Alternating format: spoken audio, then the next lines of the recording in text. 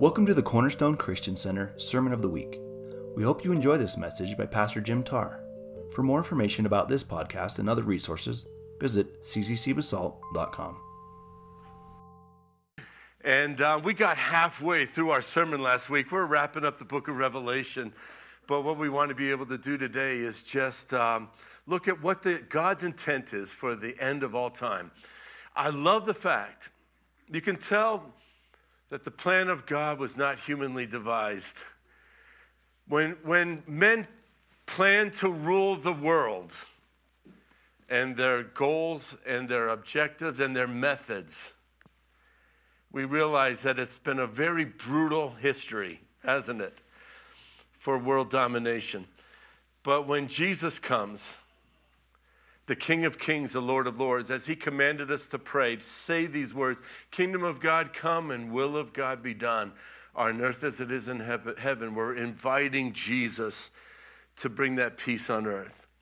I love the fact that as we're looking at today, the scripture verses, I just want to interject something here. I didn't do it in the first service at the beginning, but I want you to know today that God loves nations. God loves nations. It actually says in the scriptures that he sets their times and he also sets their boundaries. God loves the nations, and some people think it's a conflict of interest to love your nation and look for the kingdom of God. It's not a conflict of interest. See, the whole thing is this, is that God even loves nations because Jesus is the one who's to bring in that global peace that all mankind is looking for. In order to bring global peace, it requires a certain level of exercising of authority.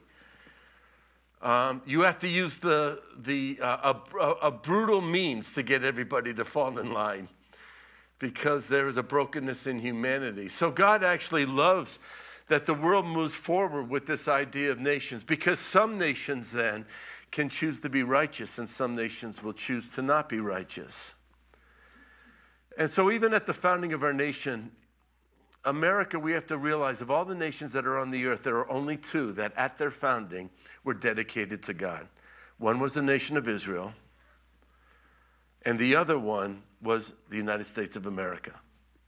And that our first president dedicated our nation to the Lord. What a foundation and a heritage that we have, and what a blessing that we have. As we're thinking about end times, and even the Lord talks about 7 years of trouble, a tribulation period that's coming to the earth. In the meantime, what is our role? Our role is to enter into the hope of God, to never despair. To know that even the God who at the end will exert an influence that will even set the course and direction of the earth is also the very same God that can hover over your life and set your course and direction, that he will be your protector. Now, I don't believe in the scriptures that there is anything left to be fulfilled in order for Christ to come back. I believe that we have seen the scriptures so fulfilled concerning the second coming of Christ. Not just the prophecies, but also, if you would, the systems, the opportunity for such things as a one-world economy, a one-world religion, one world control. All of the technology is there already for it to be implemented by someone who will rise up above the chaos. I believe that there is a releasing of chaos in the earth and among the nations right now, because then out of chaos, someone can come and exert a level of control. And the Bible has talked about one who is coming, who will be not the Christ. The Christ means Messiah. That's not Jesus' last name.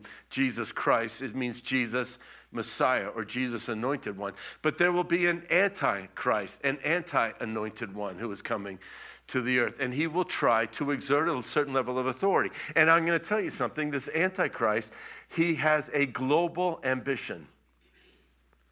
He wants a one-world religion. He wants a one-world government. He wants a one-world purpose. He wants a uniformity in thought. It's a totalitarian way of ruling mankind. And either we find in the scriptures that you won't even be able to buy and sell or trade. You will not be able to participate in the economy unless you align in allegiance to him. Should you not align, the prophet The prophecy that was given to John, the Apostle John, was that those who do not align with this Antichrist will be executed. And it's so specifically that it says that beheading will be a means by which the world will be controlled, because that is such a fearful and intimidating way in order to be able to control people. So that's the struggle that's going on right now. A globalist movement, a one world government, a one world control, a one world health organization. While at the same time then we're watching that God is saying that someday the nations will be brought before the Lord, and some of them will be sheep nations and some will be goat nations. The goat nations will come into judgment. The sheep nations will enter into the privilege when Christ sets up his kingdom. So I want you to understand this, that there is coming a day where the greatest government the world has ever experienced will be exercised upon the earth, and it will be under the rule of the King of Kings and the Lord of Lords, Jesus Christ himself, the one who has proven himself to be so selfless for humanity. That's what we need. We need selfless leadership. We need someone who's truly a statesman, who will actually rise above the chaos of the world, the effects of the fall of mankind, human depravity, perversion, and brokenness, and that Jesus Christ is coming to establish his kingdom upon the earth. And when he establishes his kingdom, there will still be nations that are upon the earth. So that the Lord had promised even Abraham concerning the Jewish people. The book of Revelation talks about the nation of Israel, and that concerning the Jewish people, that God will bless those who bless them, and he will curse those who curse them. I am alarmed within the last week of the rhetoric, anti-Israel rhetoric that is going on in Washington, D.C. It's coming into our Congress. And people are starting to take stands. If we, as a nation, and Pam and I are both congressional liaisons for Christians United for Israel, but is it just about honoring the promise that was given to Abraham, Isaac, and Jacob? No, it's also about the preservation of our nation. As America will bless the nation of Israel, God will bless us. If we turn against the nation of Israel, we will invite the retribution that will come as a consequence to that.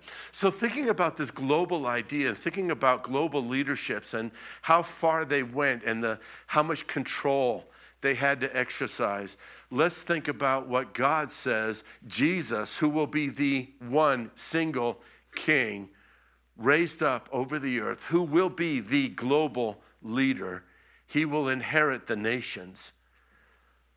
That when we look at him, it says it will be like this. It will be like a wedding. When you think about the fact that God's intention for humanity is a wedding, it's kind of astounding. That's why I think the concept wasn't created by men. It's divine in its very nature. Think about the story. The whole Bible, you have it sitting in front of you. What is it the story of? It's a story about a wedding. From beginning to end. The Bible says that before God, it starts out with, in the beginning, God created the heavens and the earth.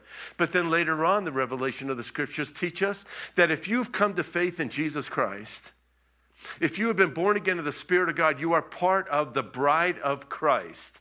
That's what you are called. And the Bible says you were chosen in him before the foundation of the world.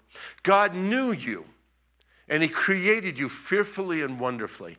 That's why the devil now in our generation is trying to disfigure and dismember and cause a brokenness of identity, even concerning gender, because he doesn't want you to understand that you were loved by God, created by God, and it's a wonderful and amazing thing the way he made you. Your destiny will explode when you come into alignment with him, an eternal destiny. And God chose you, and he loved you before the foundation of the world. It also said this, that Christ was crucified before the foundation of the world. So here we have the bride of Christ, the believers, the believing church. That's you if you've given your faith and hope and trust to the Lord Jesus Christ. You were the bride. Christ is the bridegroom. You were chosen before the foundation of the world, and Christ determined, I will pay the price in order to be married to her. So here's the story.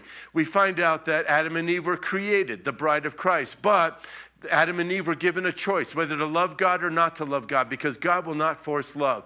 So he came to mankind, made him in his own image. To be made in the image of God is the power to make choice and to love.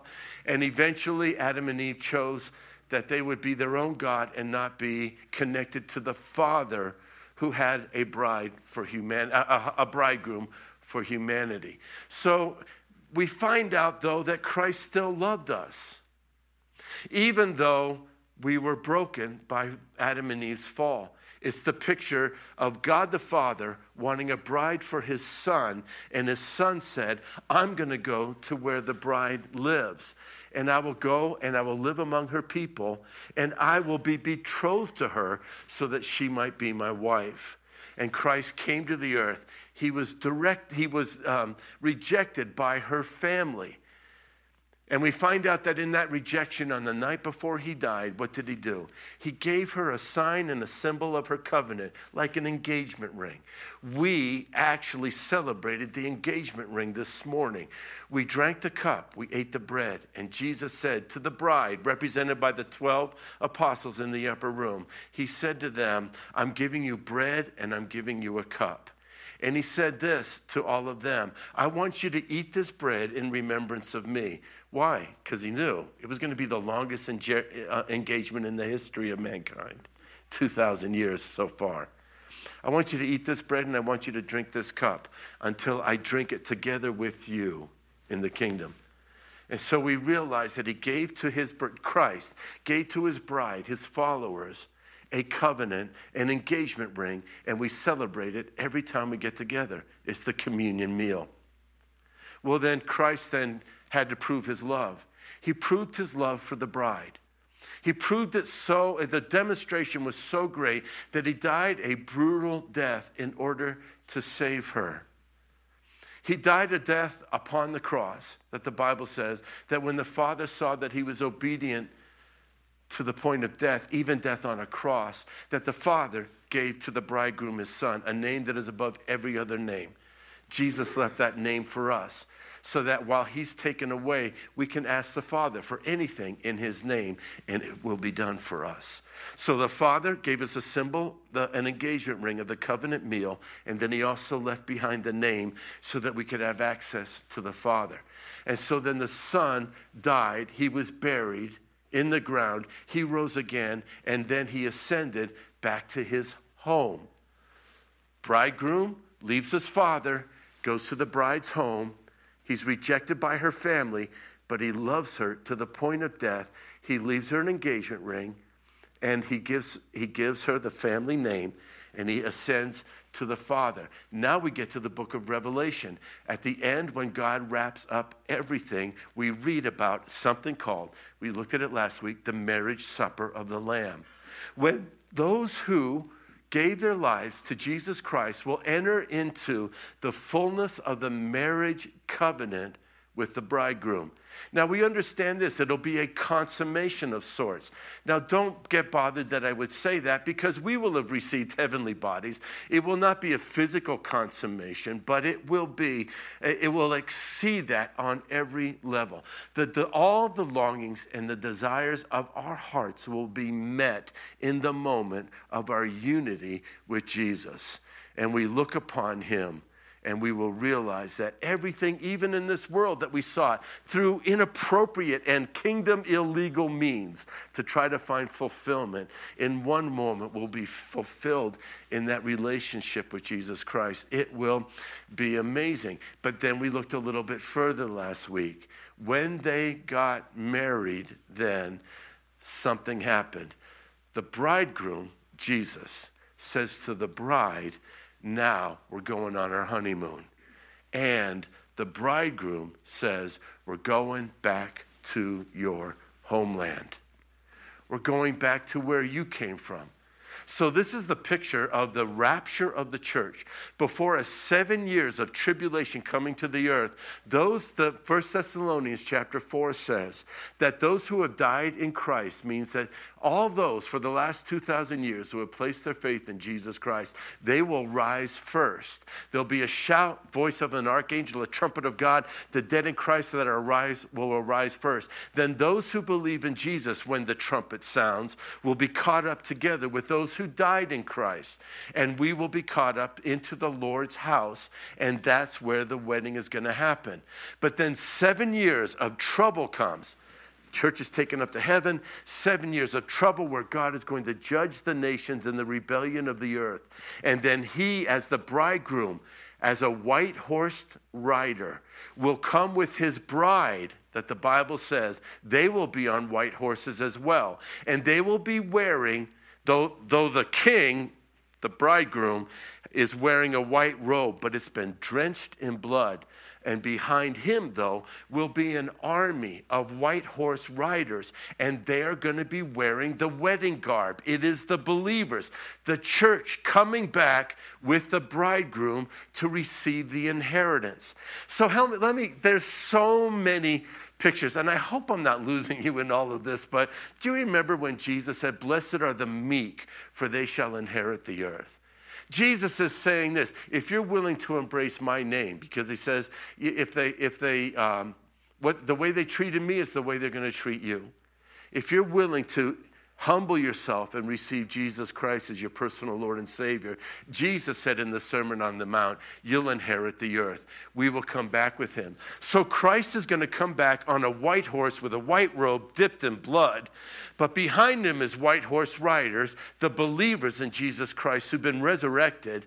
And they will be wearing the wedding robes, the clean white linens that were described at the wedding. And then Christ is going to come back to the earth, and he's going to demonstrate to all humanity that they will begin to understand that Jesus is saying, I am who I said I am. I am the resurrection and the life, King of kings and Lord of lords. And all the nations will see this one who first came on a donkey, riding on a donkey to fulfill the prophecy, is now riding on a white horse, to bring mankind, those who Jesus loved, into their fullness and into their glory. Now, Christ will come and set up his kingdom in the book of Revelation, we learn, for 1,000 years. So you, believer, understand. You say, personally, what's my destiny, Jim, in the future? So now you have given your heart to the Lord. You can't see the one you love, but you know he's returning for you. You've given your heart to him, but you know this, that whether you die or whether you're alive when Jesus Christ comes, you will be caught up together to be with the Lord. You will come back then after a wedding, a deep union with Jesus Christ. You will come back with him, and then you will reign with Christ on the earth for 1,000 years. It's described throughout the scriptures, 1,000 years. And when you think about the 1,000 years, you understand this, that Jesus Christ, the King of Kings, will rule from Jerusalem, the new Jerusalem that's established. But we also understand this, that the bride of Christ, who sits next to the King, you're the bride of Christ, will rule and reign with him. From every time you fulfill Jesus' prayer, he said, pray this way: kingdom of God come and will of God be done on earth as it is in heaven. You're praying for the 1,000-year reign of Christ to come to the earth. I had the privilege years ago of being invited to one of the Aspen Institute seminars. They told me I'm the only person ever from the faith community invited. It was a miracle how it happened. It happened at the last minute, but God had taken me up there a year before and allowed me to walk the property, and I prayed that God would reveal himself here, and a year later, out of nowhere, I got invited. It makes no sense, except there's a God. And so when I was there, I listened to all these discussions of leaders from our nation, and I listened to their talking about, we need health care for everybody, and we need everybody to have the same basic income, and we need to have all the nations to be at peace, and we need to feed everybody on the earth. And as I'm sitting there and I'm thinking, there's nothing that I would disagree with in all of this. This is a longing for the kingdom of God. The humanity longs so that, not the tyrants, but they long that everybody has food, everybody has health care, everybody has purpose, right? No one's oppressing each other and wars are stopped. The only problem is they got together thinking that a man could bring this in, but man is the problem. Only God can bring this in. Only Jesus can bring that kingdom in. Your longing today is for the kingdom of God. All the world is waiting. Jesus actually, the Apostle Paul said in Romans chapter 8 that all of creation is groaning for the full redemption, the full purpose of mankind to be revealed upon the earth. This is what the scriptures are talking about from the very beginning. It just never ceases to amaze me how wonderful Jesus is and how complete he is in his plan. Listen, you might say to me, but Jesus, when he walked this earth, can be compared to an enlightened individual like Muhammad or an enlightened individual like Buddha or someone else that you could name. But I'm telling you, none of them even can begin to compare in the prophecies, not about just when they walked the earth, but the future culmination of all things. You can look high and low through every religion, every philosophy, and every idea. And I dare you to look into them because you will find out that Jesus checks all the boxes concerning mankind's questions and mankind's needs. So in Revelation chapter 19 and verse 11, this is what John saw in his revelation, the white horse rider. Let's read that together. Revelation 19:11. And I saw heaven opened, and behold, a white horse, and he who sat on it is called Faithful and True. And in righteousness he judges and wages war. His eyes are a flame of fire, and on his head many crowns. And he has a name written on him which no one knows except himself. He is clothed with a robe dipped in blood, and his name is called the Word of God. And the armies which are in heaven, clothed in fine linen, white and clean, were following him on white horses. From his mouth came a sharp sword, so that with it he may strike down the nations. And he will rule them with a rod of iron. And he treads the winepress of the fierce wrath of God, the Almighty. And on his robe and on his thigh he has a name written, King of Kings and Lord of Lords. Then I saw an angel standing in the sun, and he cried out with a loud voice, saying to all the birds that fly in mid-heaven, come and assemble for the great feast of God, so that you may eat the flesh of kings and the flesh of commanders, the flesh of mighty men, the flesh of horses and of those who sit on them, and the flesh of all people, both free and slaves and small and great. Now, I want you to think about the fact that within one chapter of the book of Revelation, it describes two feasts. And one feast is the feast that those who give their faith and trust in Jesus Christ will enter into that feast. It's called the marriage of supper of the Lamb. And you and I will go there, and we will have this great meal with Jesus. But there's another big meal that happens as well. That's when Jesus comes, and he tramples out the fierceness of the wrath of God upon humanity. And if you're at that feast, you don't go to eat dinner, you end up being dinner. That's exactly what this is describing, that God is going to actually bring a very quick and speedy judgment upon the earth. As we're thinking about this, we think about how Jesus, when he gave us the engagement ring of the meal that we celebrated, and he said, do this until I come. He also said, and I'll not drink of this cup until I drink it together with you in my kingdom, that we're going to drink the cup at the marriage supper of the Lamb when we realize that the full engagement now is ending up with this marriage. Then when the bride comes with Christ, when he's riding on his white horse, she is dressed in the white linens of the wedding feast yet, and yet it says concerning Christ that his robe is dipped in blood. Now, if you were to ask a lot of people, you would say, why does Christ come at the end and his robe is dipped in blood? The first inclination is to think, well, it's obvious, he's dipped in his own blood. But that's not the case.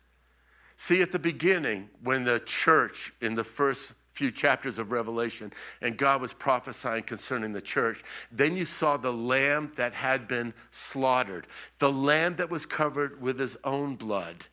That's how Christ deals with us right now.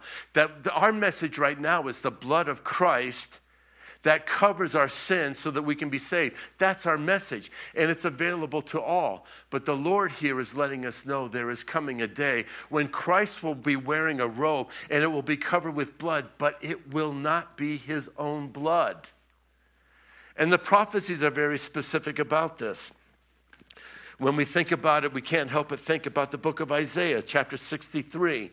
Listen to this. Hundreds of years before John saw the Revelation book, Isaiah 63, 1-6. Who is this who comes from Edom? Who is Edom? Edom was an enemy against Israel. That when Israel was taken over by King Nebuchadnezzar and took them out of Jerusalem, that he aligned with Nebuchadnezzar and killed many of the Jews. I'm telling you, their judgment is yet to come. God will not be mocked. So they came against the Lord. You know, we're talking about 2,500 years ago, and God still is saying there is coming someone who will visit Edom that came against God's people, the Jews. He says, who is this one who comes from Edom with garments of glowing colors? He comes from Bozrah. Bozrah means grape gathering.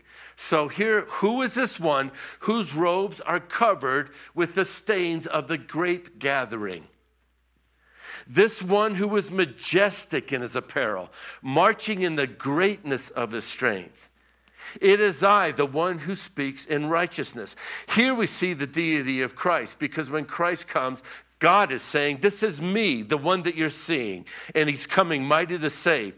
So here Isaiah says, why is your apparel red and your garments like one who treads in the winepress? I have trodden the wine trough alone. From the peoples there was no one with me. I also trod them in my anger and trampled them in my wrath. And their lifeblood is sprinkled on my garments, and I stained my clothes. For the day of vengeance was in my heart, and my year of redemption has come. I looked, but there was no one to help, and I was astonished, and there was no one to uphold.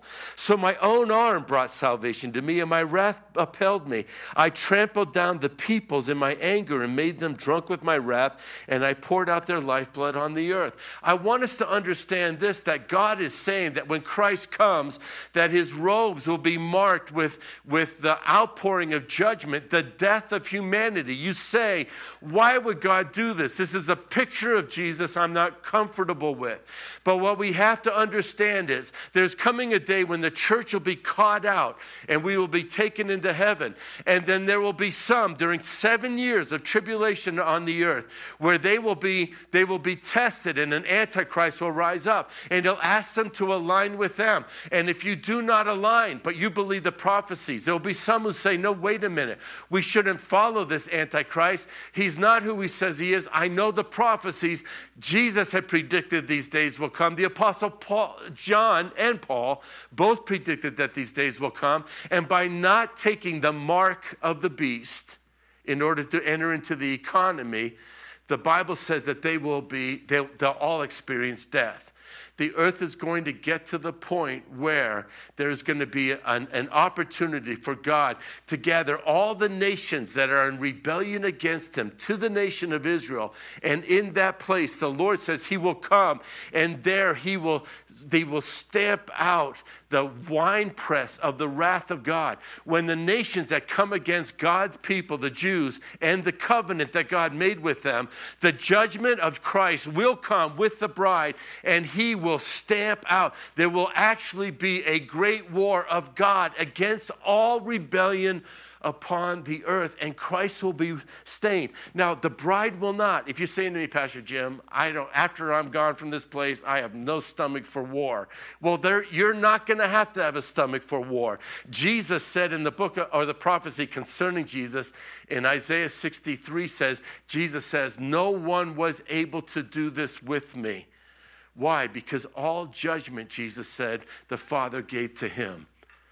So that Jesus alone is going to be the one who's going to conquer the nations. Now, it won't be by him personally trampling on them, but the Bible says a judgment is going to come to the earth that will be with great hailstone and fire and an earthquake.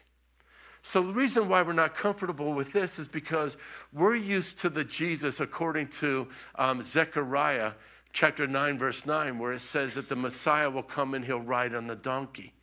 He'll come with meekness, because the meek inherit the earth. And he'll ride on that donkey, and he will give his life for us. And there he will be stained with his own blood. But now we have Jesus. We have to see both sides of him. He will not be riding on a donkey, but on a great white horse. And he will be executing the judgment of God against the rebellion of humanity that began with Adam and Eve. Jesus, the prophecy concerning Jesus in Isaiah chapter 63 said he did it alone. And this is what it reminds us of. There are two things that Jesus had to do alone. Two things. First thing that he did alone was he died on the cross for the sins of all mankind. We say to ourselves, I would like to think that if I was one of the apostles, I would have stuck with him and I would have been with him right to the very end. I would have stood with him so much that I'd have been on one of the crosses on one of the sides of him. But no, see, Jesus went to a place of personal bearing the sins of the world. I couldn't even go with him. I shouldn't go with him because Jesus was a perfect and pure and holy sacrifice for my sins. And Christ went to the cross alone. But the Bible describes one other thing that he will do alone, and that's when he brings a judgment upon the earth and when God executes his final judgment. Can I just take a little rabbit trail here for a moment, and I want you to understand how secure you are in Jesus Christ and why it's so important and beneficial. That's an understatement for all of us to give our lives to him. I want you to know that once you place your faith in Jesus Christ, all the punishment that you and I deserved was placed upon him. It wasn't placed, this whole idea of purgatory, it's not biblical. And there is no way that you can bear the punishment for your own sins. They were all placed upon the cross. The idea that I'll hear people say, I feel as though I'm getting judged. I made some really bad decisions, and now God's judging me for what I've done. I want you to know that you have to come to an understanding that the Bible says that perfect love through Jesus Christ has cast out all fear and fear of judgment. God cannot punish you for something that you did wrong because he placed that punishment on Jesus. If he were to come then and punish you, it would be a double jeopardy situation. He would be placing upon you something that he had already placed upon the Lord Jesus Christ. He cannot punish you. Now, the Lord can discipline us in order to get us right back on the same track, but he cannot punish you. But not only can he not punish you in this life, he cannot punish you when there's a punishment and a judgment coming to the earth. When you and I, someday, do we understand? I try to remind myself of this. We'll be riding as a great army before the Lord, and we'll all have our eyes on Jesus, who's riding out ahead. He has come to bring the judgment of the Father, to trample out the winepress of the Lord. And we're going to be watching it, and we're going to look, and we're going to say, in the same way I couldn't have shed any blood for my sins, all the blood was on Jesus. In the same way, when a judgment comes to the earth, we are going to watch Jesus wrapping up the rebellion, and all the blood will be on him again. And we will be maintained in these perfectly white robes. It's such a beautiful picture of what Jesus has done for us, past and present and future. It's all been taken care of for us, and you just say to me, I'm such a simple person. I'm a simple man, a simple woman. How can it be? And that's when we ask those questions, where the grace of God and his unmerited favor towards us just overwhelms our spirit. When we understand all that he's done for us. I can't help but think, the Battle Hymn of the Republic, and I talked about it in my weekly devotionals, written during the Civil War. I love the fact that we live in a nation that has a hymn. Did you ever think about that? The Battle Hymn of the Republic says this, "Mine eyes have seen the glory of the coming of the Lord. He is trampling out the vintage where the grapes of wrath are stored. He hath loosed his fateful lightning with his terrible swift sword. His truth is marching on. Glory, glory, hallelujah. His truth is marching on." That song was sung in our nation during the Civil War when our nation was aware of the fact that it is important and incumbent upon every nation to be a righteous nation and to fear the Lord. That every nation has a day of reckoning where we will give an account. Jesus even talked about it when he said, however you treated my brothers and sisters will be how I will judge you. And who were his brothers and sisters? His Jewish brothers and sisters in Israel. There is a judgment coming upon every nation. And see, this is why I know I'm getting off track a little bit here, but I'm not. We've been given a nation, and we are fighting and contending for something that until the coming of Christ, we have to stand for righteousness, we have to stand for faith, we have to stand for morality, we have to stand for justice and truth and the fear of the Lord. The Bible says righteousness exalts a nation, but sin is a reproach to any people. So the book of Revelation is not an invitation for us to sit back and just say, oh, Jesus, please come and get us out of here. It's not that at all. It's actually an invitation, like at the Civil War, they said, let us be a righteous nation, because my eyes have seen the glory of the coming of the Lord. He is trampling out the vintage. So that one of the lines during the hymn that was written during the Civil War was, in the beauty of the lilies, Christ was born across the sea with a glory in his bosom that transfigures you and me. As he died to make men holy, let us die to make men free. The battle hymn of the Republic is calling our nation to rise above the tyranny of slavery. And as Christ died for our freedom, let us die for the freedom of the slaves that are in the United States of America. In other words, let us live for those things that Christ lives for. Let us die for those things that Christ would die for. It's so important. The cause is great. The cause is eternal, but it's also in the here and now. And then we find out that as we read in Revelation chapter 19, verse 20, that Christ came with the fire in his eyes, and he gathered all the nations to Israel, and there in that one locale, he renders the judgment of God and stops that rebellion. But then in verse 20, Revelation 19:20, and then the beast was seized, and with him the false prophet. So what happens during this great battle on the earth when all the nations come against Israel? The battle of Armageddon. If you've gone to Israel with Pam and I, we've stood at the valley of Megiddo where the battle of Armageddon will be. And there it says that when the Lord conquers the nations that are in rebellion, that the beast, the Antichrist, was seized, and the false prophet, who performed signs in his presence, by which he deceived those who had received the mark of the beast and those who worshipped his image. These two were thrown alive into the lake of fire, which burns with brimstone, and the rest were killed with the sword which came from the mouth of him who sat on the horse, and all the birds were filled with their flesh. So here we find out, just take a minute here to wrap up. There's an Antichrist that's coming. He's going to rise to 7 years of dominion. He'll gather the nations against the nation of Israel. Satan hates Israel because there's a promise of God over them. If he can get one promise defeated, he wins. So he gathers the nations against Israel. Christ comes. He conquers those who want to conquer Israel. And God grabs the Antichrist and the false prophet, and he casts them into the lake of fire. This is not Hades. This is not hell.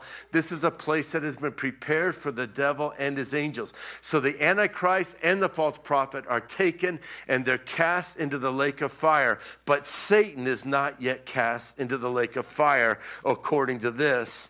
But then the rest, it says, of the nations that were on the earth were killed with the sword which came from the mouth of him who sat on the horse, and all the birds were filled with their flesh. Then, he says, I saw an angel come down from heaven. Now, listen, not to demean this angel, and if he's listening, it's not personal, but he's not a great angel, because it would say they're a great angel. It wasn't Michael. It wasn't Gabriel. This is just an angel with a key to the abyss. The abyss, oh, I better not go there now. It's described in the story of Lazarus and the rich man, the great gap in the underworld. That we find out that this angel comes down from heaven and he has the key to the abyss and he grabs Satan, the dragon, and he casts him into the abyss for 1,000 years. When Satan is cast into the abyss for 1,000 years, we have to understand this. The engine that drives humanity, that tempts humanity to do the wrong things, will suddenly be bound. And Christ will come with his church to rule and reign upon the earth for 1,000 years, the longing of humanity. Now, I want you to understand this. There'll still be humans. There'll still be humans here.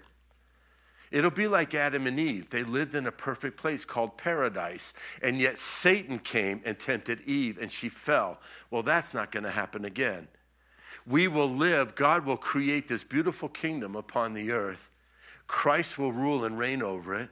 But the engine that provokes mankind to do wrong, he will be bound for 1,000 years. Now, it doesn't mean that people still won't be tempted to do some of the wrong things. That's why it says when Christ comes to rule for 1,000 years, he will rule with a rod of iron. In other words, he's going to make sure that no one is doing the things that mankind has done against each other since the beginning of time. But the engine, Satan, the provoker, the tempter, the accuser of the brethren, will be bound for 1,000 years. And we will rule and reign with Christ. Now, watch the videos during the week. There's some amazing things that happen. The Bible says that the increase of the light will be sevenfold upon the earth. The earth will have neither day nor night. They'll have need of the sun or the moon. It doesn't say there'll be no sun or moon. It'll have no need of it. Why? Because the glory of Christ shining from Jerusalem will be a light that fills the earth, but also it will increase the light sevenfold, the light of Christ. It's the glory of God. We can't fully understand it, but it will be a healing to all the nations. It'll be a healing to all plant life. It'll be a healing to all of animal life. The Bible says then the lion will lie down, or the wolf will lie down with the lamb. A child will play on an adder's, a snake's den. They will play. Why? Because there will be a healing. The Bible talks that there'll be a river that flows from the throne of God. And on both sides of the river will be trees planted, and the leaves of those trees will be for the healing of the nations. That God will create on this earth, in the animal realm, in the areas of light, in the areas of even it describes the nation of Israel that is now a desert for the most part, but that God is going to provide it with an early and a latter rain. And it'll be a land flowing with milk and honey. When I lived in Israel for a year and a half in 86, I had a kibbutz friend, and he was in charge of irrigation of all the fields and the drip irrigation. And I remember once he sat down with me, and I was from Florida. He says, "What, you mean it like it rains every day?" I'm like, "Yeah." Like, so it just rains? Yeah, because you have to understand, for 4 months they have rain, and then it doesn't rain for the rest of the year. So amazing to him. But there's going to come a healing to the whole earth.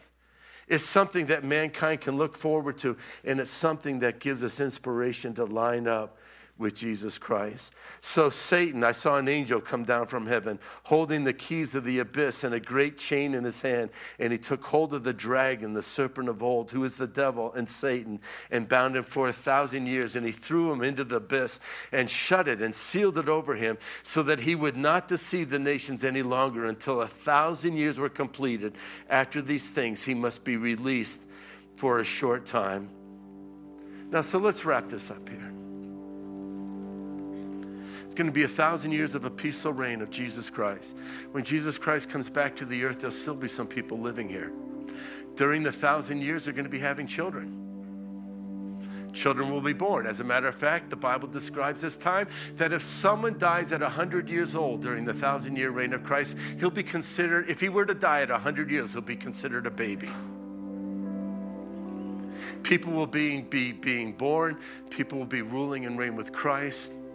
And during that time, though, Satan is being bound, and then God's going to release him one more time. You're like, why on earth, God, would you do such a thing? Because God has determined that for the history of the entire earth and of humanity, everyone who is a follower of Jesus Christ will be given a choice, a very real choice. Believe in him or be given over to the tempter. Satan has to be released after the 1,000 years one more time, so that those who were born during the 1,000-year reign of Christ will be given an opportunity to choose, and when he's released. So I believe that while we're here on the earth ruling and reigning with Christ, we're going to be telling people, they'll be coming to us and saying, hey, you're one of the people who walked the earth when the devil was free. What was it like? And we'll tell them stories, and we'll say, hey, you need to know something. It's going to be released for a moment one more time. And trust me, you don't want to give in to him. That will be the message. Do you ever have something like, some of you are saying, I wish I had gotten to Italy. It doesn't look like it's going to happen. Or I wish I had seen Africa or Asia. Or maybe your dream was to live in the Roaring Fork Valley. That's so possible. But the thing is this, is that the Bible says there's eternity in your hearts. Did you know the Bible says eternity is in your heart? Do you know that some of those longings that you have might not be fulfilled in this life, and yet they're going to be fulfilled in the kingdom of God? That with your eyes you'll think, oh, I had a bucket list and I kicked the bucket and I didn't get everything on the list. And the Lord is going to say, oh no. Your bucket list has another 1,000 years yet to be fulfilled. The promise of the Lord.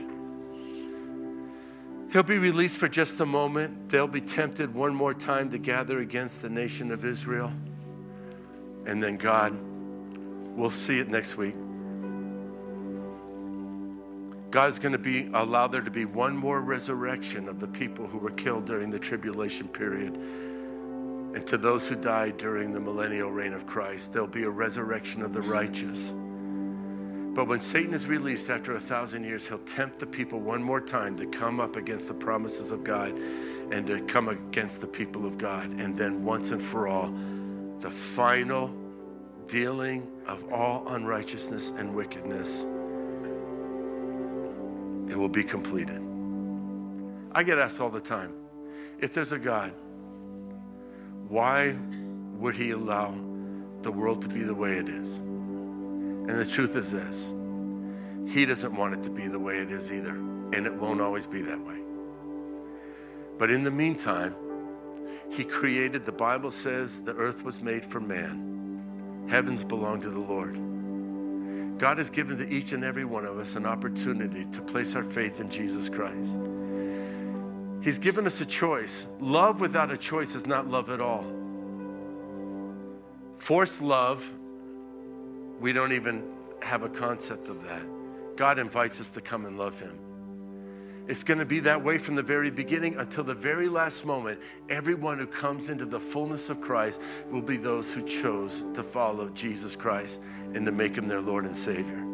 So I want to invite everybody that's here today to understand everything necessary for eternal life has been bought and paid for at the cross. The Lamb came and shed his blood for our sins. And if you place your faith in Jesus Christ, it is declared over you that there is no punishment or judgment that can come against you, either now or for all eternity.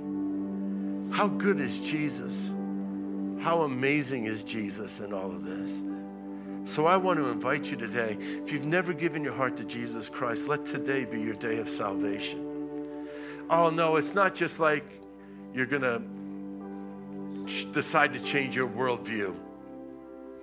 No, Jesus said you will be born again of the Spirit of God.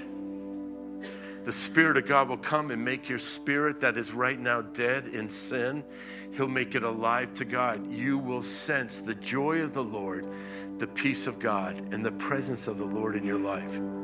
I want to invite you today, man, don't worry about what's going on in the world today. Place your faith in Jesus. He'll be an anchor. He'll be a safe place. You'll love him more than you love anything else in this world. And that's the truth. Can we all just stand up this morning? Before I close in prayer, I want to give an opportunity. It's not about me. I'm made of dust. I came from dust, and to dust I will return. It's not about going into a building, because God does not dwell in houses made with hands. God dwells in people. His temple is people. If you've never met Jesus Christ as your Lord and Savior, you can come to him and receive a forgiveness that will last for all eternity.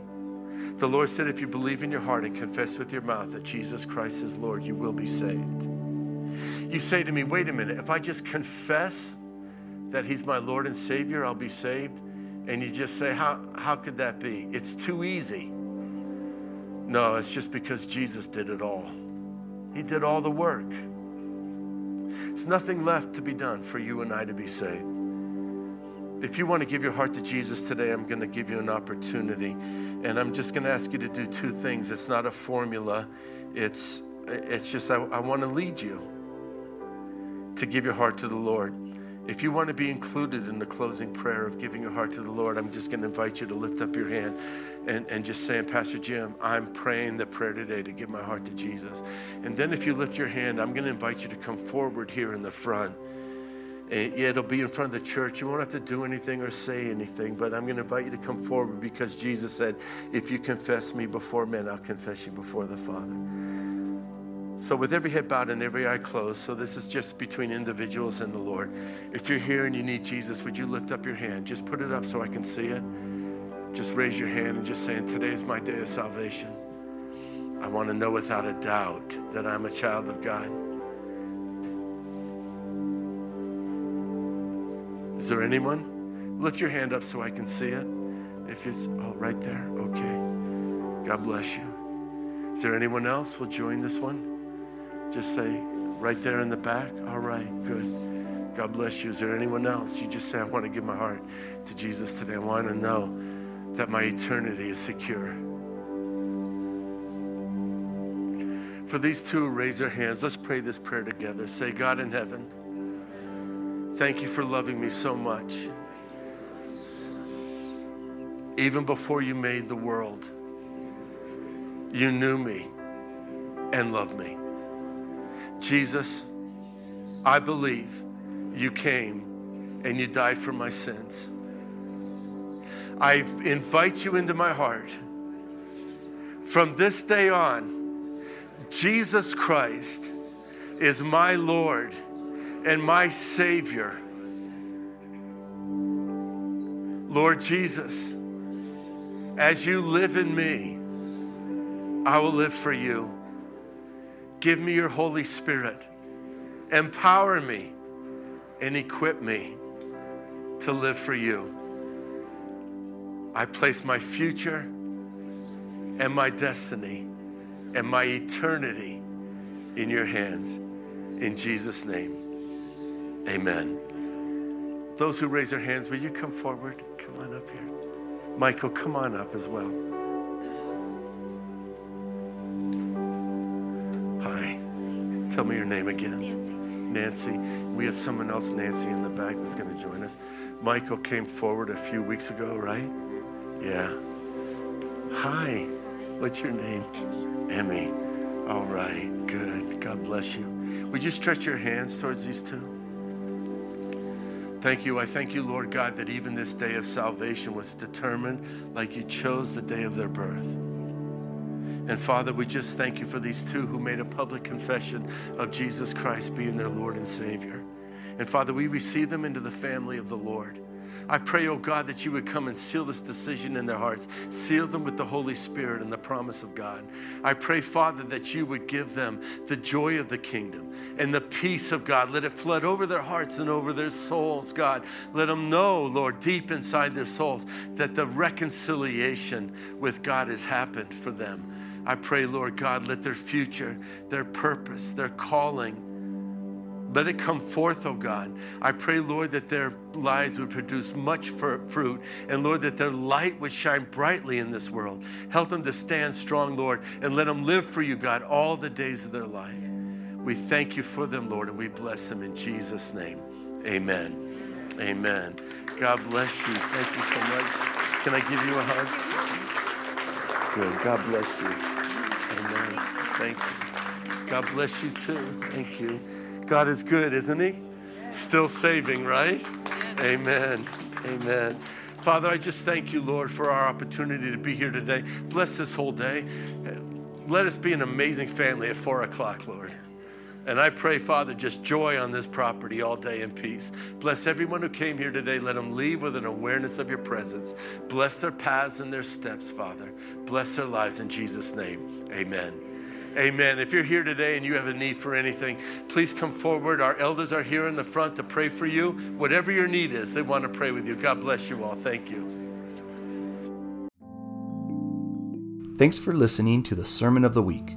This weekly podcast can be heard on our cccbasalt.com website, the CCC Basalt app, or your favorite podcast platform. If you'd like to support our efforts financially, you have the opportunity to give at cccbasalt.com/give.